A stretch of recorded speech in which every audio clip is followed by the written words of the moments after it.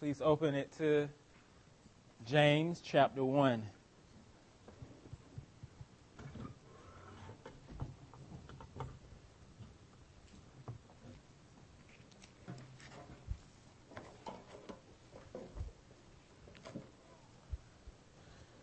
James chapter 1. Many are strong in the knowledge of faith, but weak in the life of faith, says one pastor. What do you make of those words? Are they an accurate description of your life? Many are strong in the knowledge of faith, but weak in the life of faith. Some of you here, you know a lot about the Bible. Others of you know how to talk the Christian language well. But are you strong in the life of faith? In the latest Batman movie, you appreciate this, Lyle, there is a scene where Commissioner Gordon is in the hospital, barely alive, talking to a disguised Bruce Wayne. He says to Mr. Wayne, "We were in this together, you and I, but you were gone. The Batman must come back. Know this, evil rises." You see, in this life, things rise up. Sin, doubt, fear, pride, loss, disappointment. Know this, trials will rise. Right? Trials will rise, and your faith must rise beyond just head knowledge, beyond just speech. It must rise to meet those trials.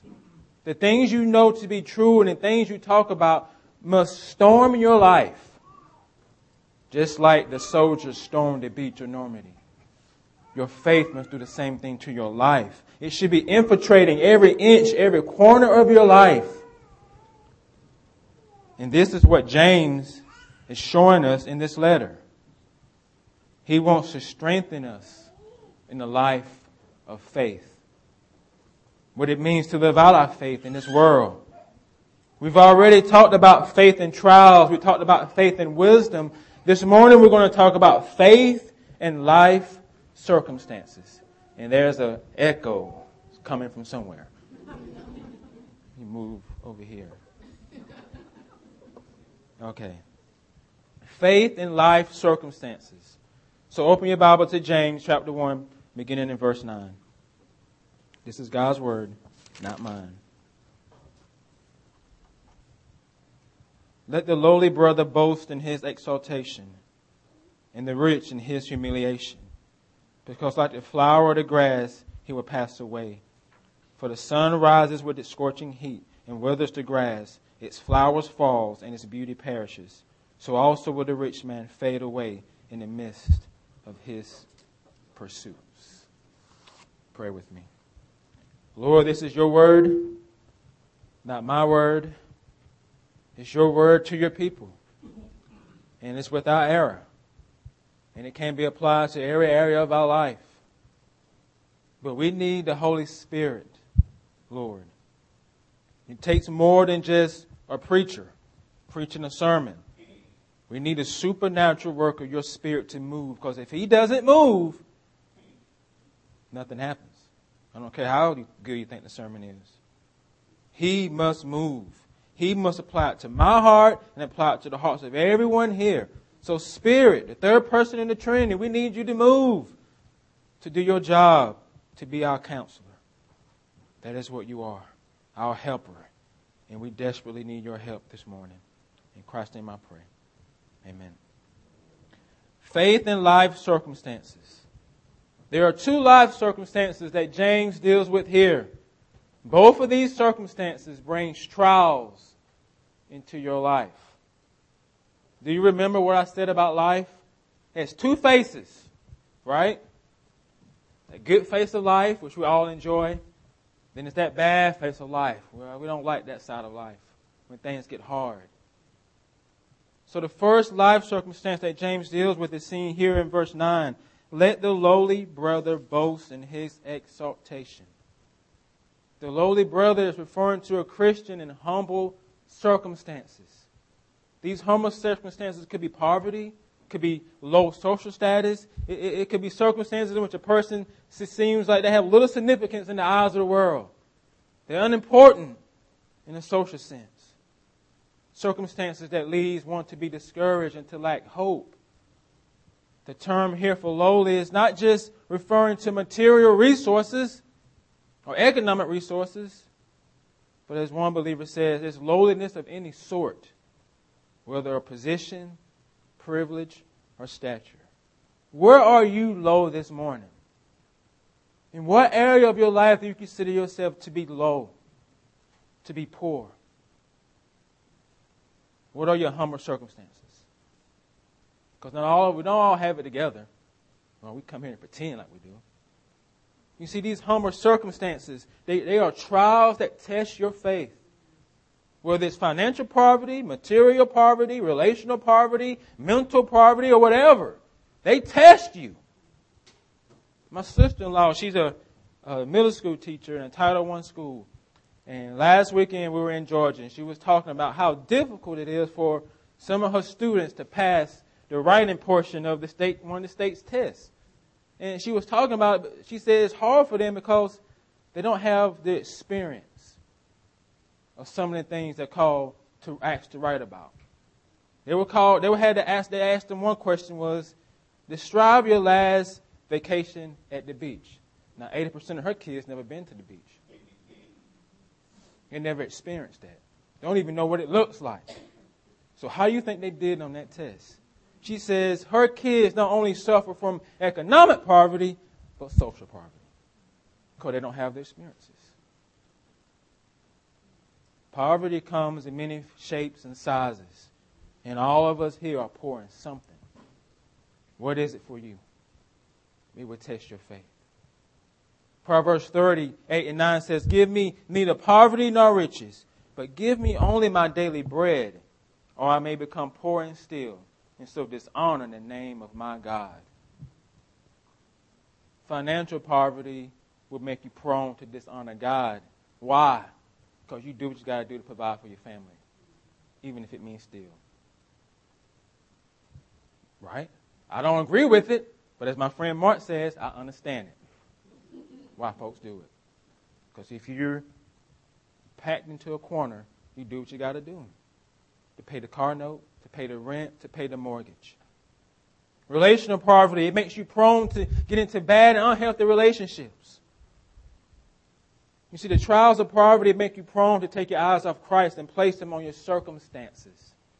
And all your significance, your identity, become tied to those circumstances. They begin to define you.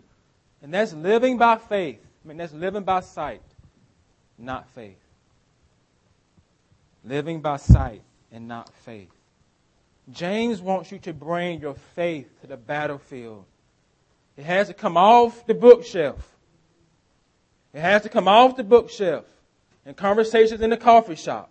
You have to take it to the battlefield with you as you face the circumstances of life.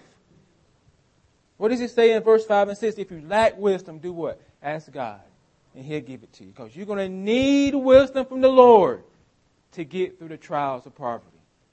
Otherwise, you won't get through it. You're going to need Him. The wisdom from the Lord causes you to look beyond your circumstances and to see the world through the lenses of faith. To see the world through the lenses of faith. To see circumstances, your life circumstances, through faith. This is what James means when he's telling the lowly brother to boast in his high position. James wants you to see beyond your circumstances. Just look at them look them straight in the face and boast. Boast in your high position. What do you think that means? What do you think about that? Because who here sees humble circumstances as a high position?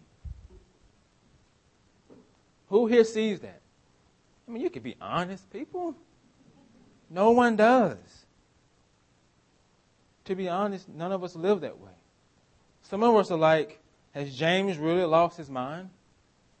Has he really lost his mind? Man, I know he's Jesus' brother, but come on. You mean you want me to boast in my high position? What high position? No, don't you see what I'm working with here? I have nothing, James. Nothing to show. I'm financially poor, I'm materially poor, relationally poor, mentally poor, socially poor. I don't consider those things a high position. James, you've been insensitive to my life circumstances. But he's not.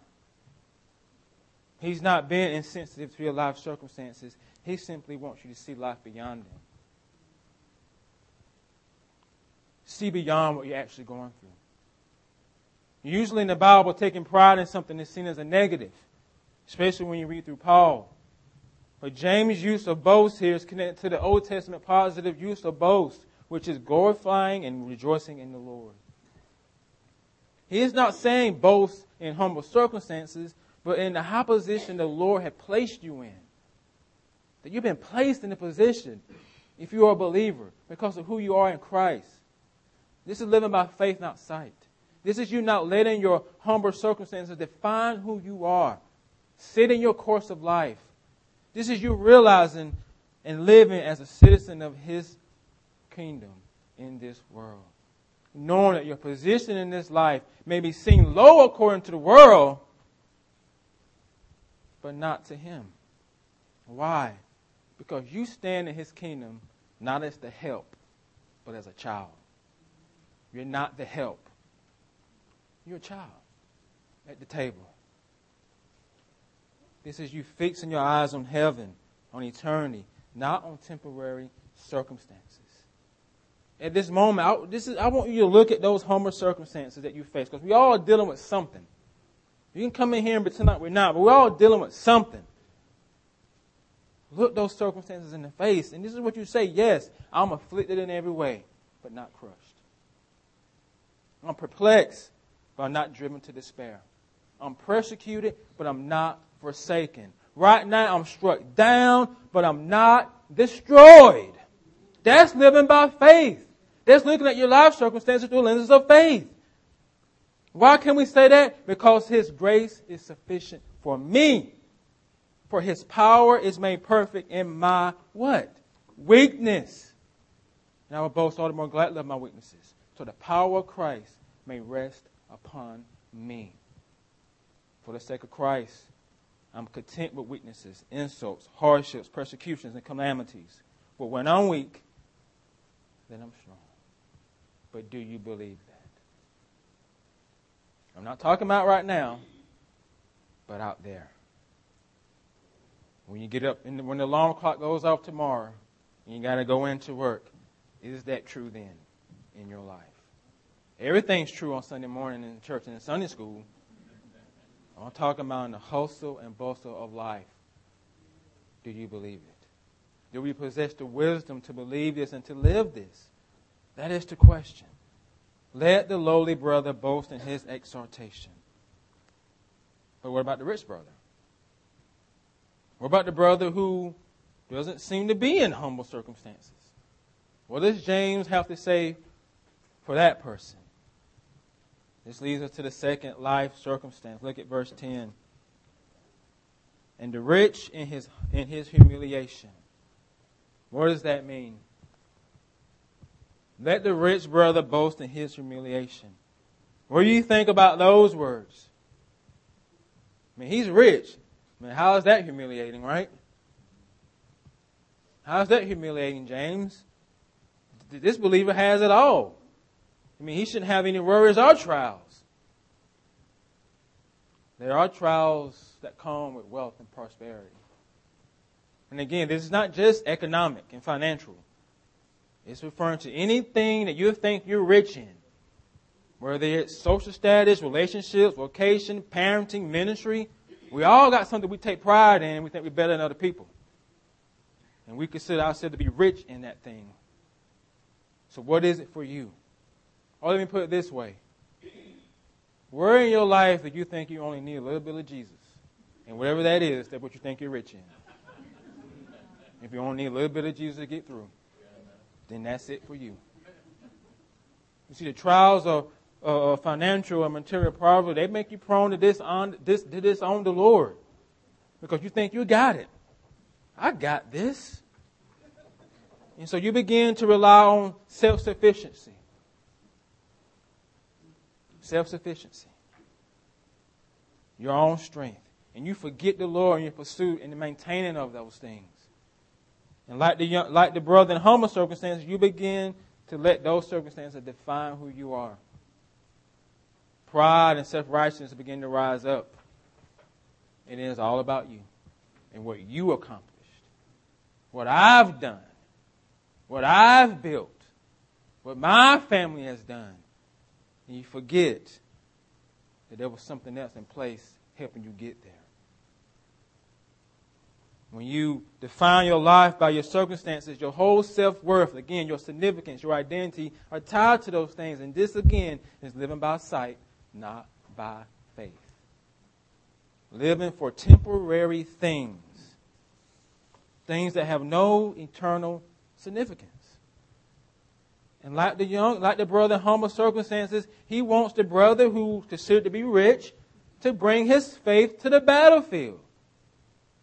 As you go through the trials of prosperity and wealth. You know what you need? You need wisdom from God. Wisdom to see beyond your richness. And see it through the lenses of Christ, not worldliness.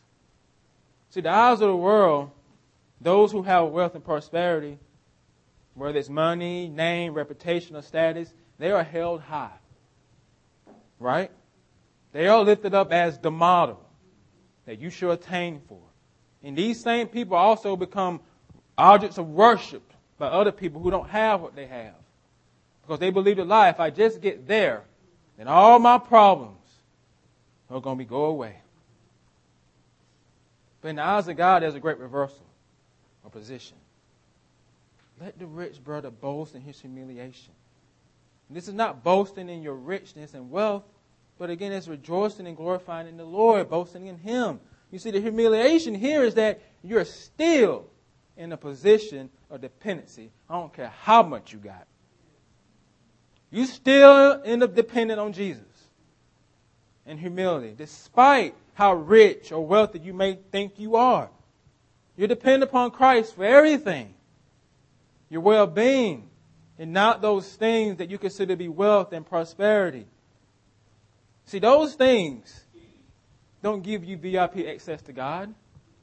You don't stroll up in the church with your nice suit on. Yeah, God's got to have me on His team. Look at all I've done for Jesus. They don't mean you're more blessed by God. They don't mean you have more favor by God than those who don't have what you have. They don't mean any of those things. He wants you to see your wealth and prosperity like a flower of the grass. It's here one moment, gone the next. That's what He says. I'll read it for you. Like the flower of the grass, he will pass away. For the sun rises with its scorching heat and withers the grass. Its flowers fall and its beauty perishes. So also will the rich man fade away in the midst of his pursuits. The picture he paints here is that wealth and prosperity is short-lived.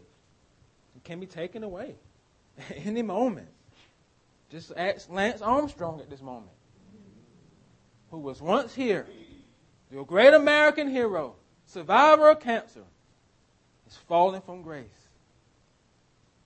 It can be taken away, either self-inflicted or whatever. They can all be taken away. One Christian says, the low position of the rich believer is the same position of every Christian shares. We all bow to request mercy and forgiveness for our sins. The rich believer knows the ground is level at the foot of the cross. It's all level. All level. What does the song says? Nothing in my hands I bring, simply to the cross I cling. We don't cling to anything else.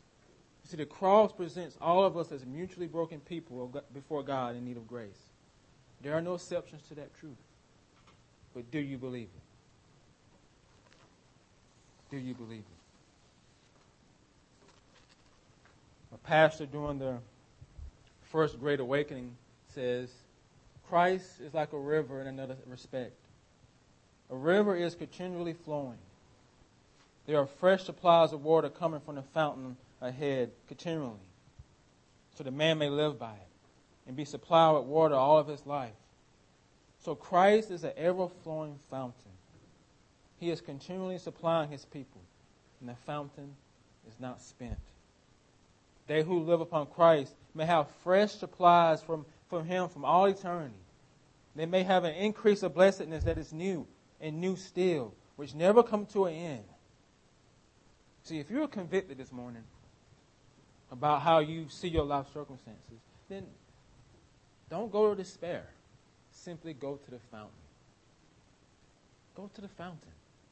Go to the river. Go to Jesus. There's always forgiveness for him, with him. Cast your sins and burdens upon him. Why? Because he cares for you. And if you're here this morning, if you've never done that, if you have never went to the water, I'm telling you, it's good water too. If you've never drank it from it, you can come drink from it for the very first time.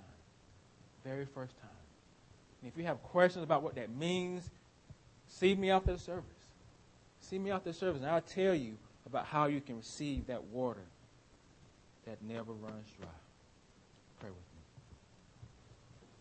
Lord, I pray that you would be moving in the hearts of everyone that's here, especially for someone who's here who don't know you, who've never drunk from your fountain, who've never tasted the water. I pray that your Spirit would move in that person's heart and bring them into your kingdom. And I pray that they will come speak to me, Lord, after the service, and I can explain to them more what that means. And I also pray for those who have been walking with you for years, that they, Lord, would know the fountain is still flowing. The river never runs dry. I pray they will come and drink from it. Thank you for the cross. Thank you for the gospel. I thank you, Lord, that you're God despite our circumstances, despite of what we're dealing with, that we're all equally broken at the foot of the cross, in need of grace daily. In Christ's name I pray.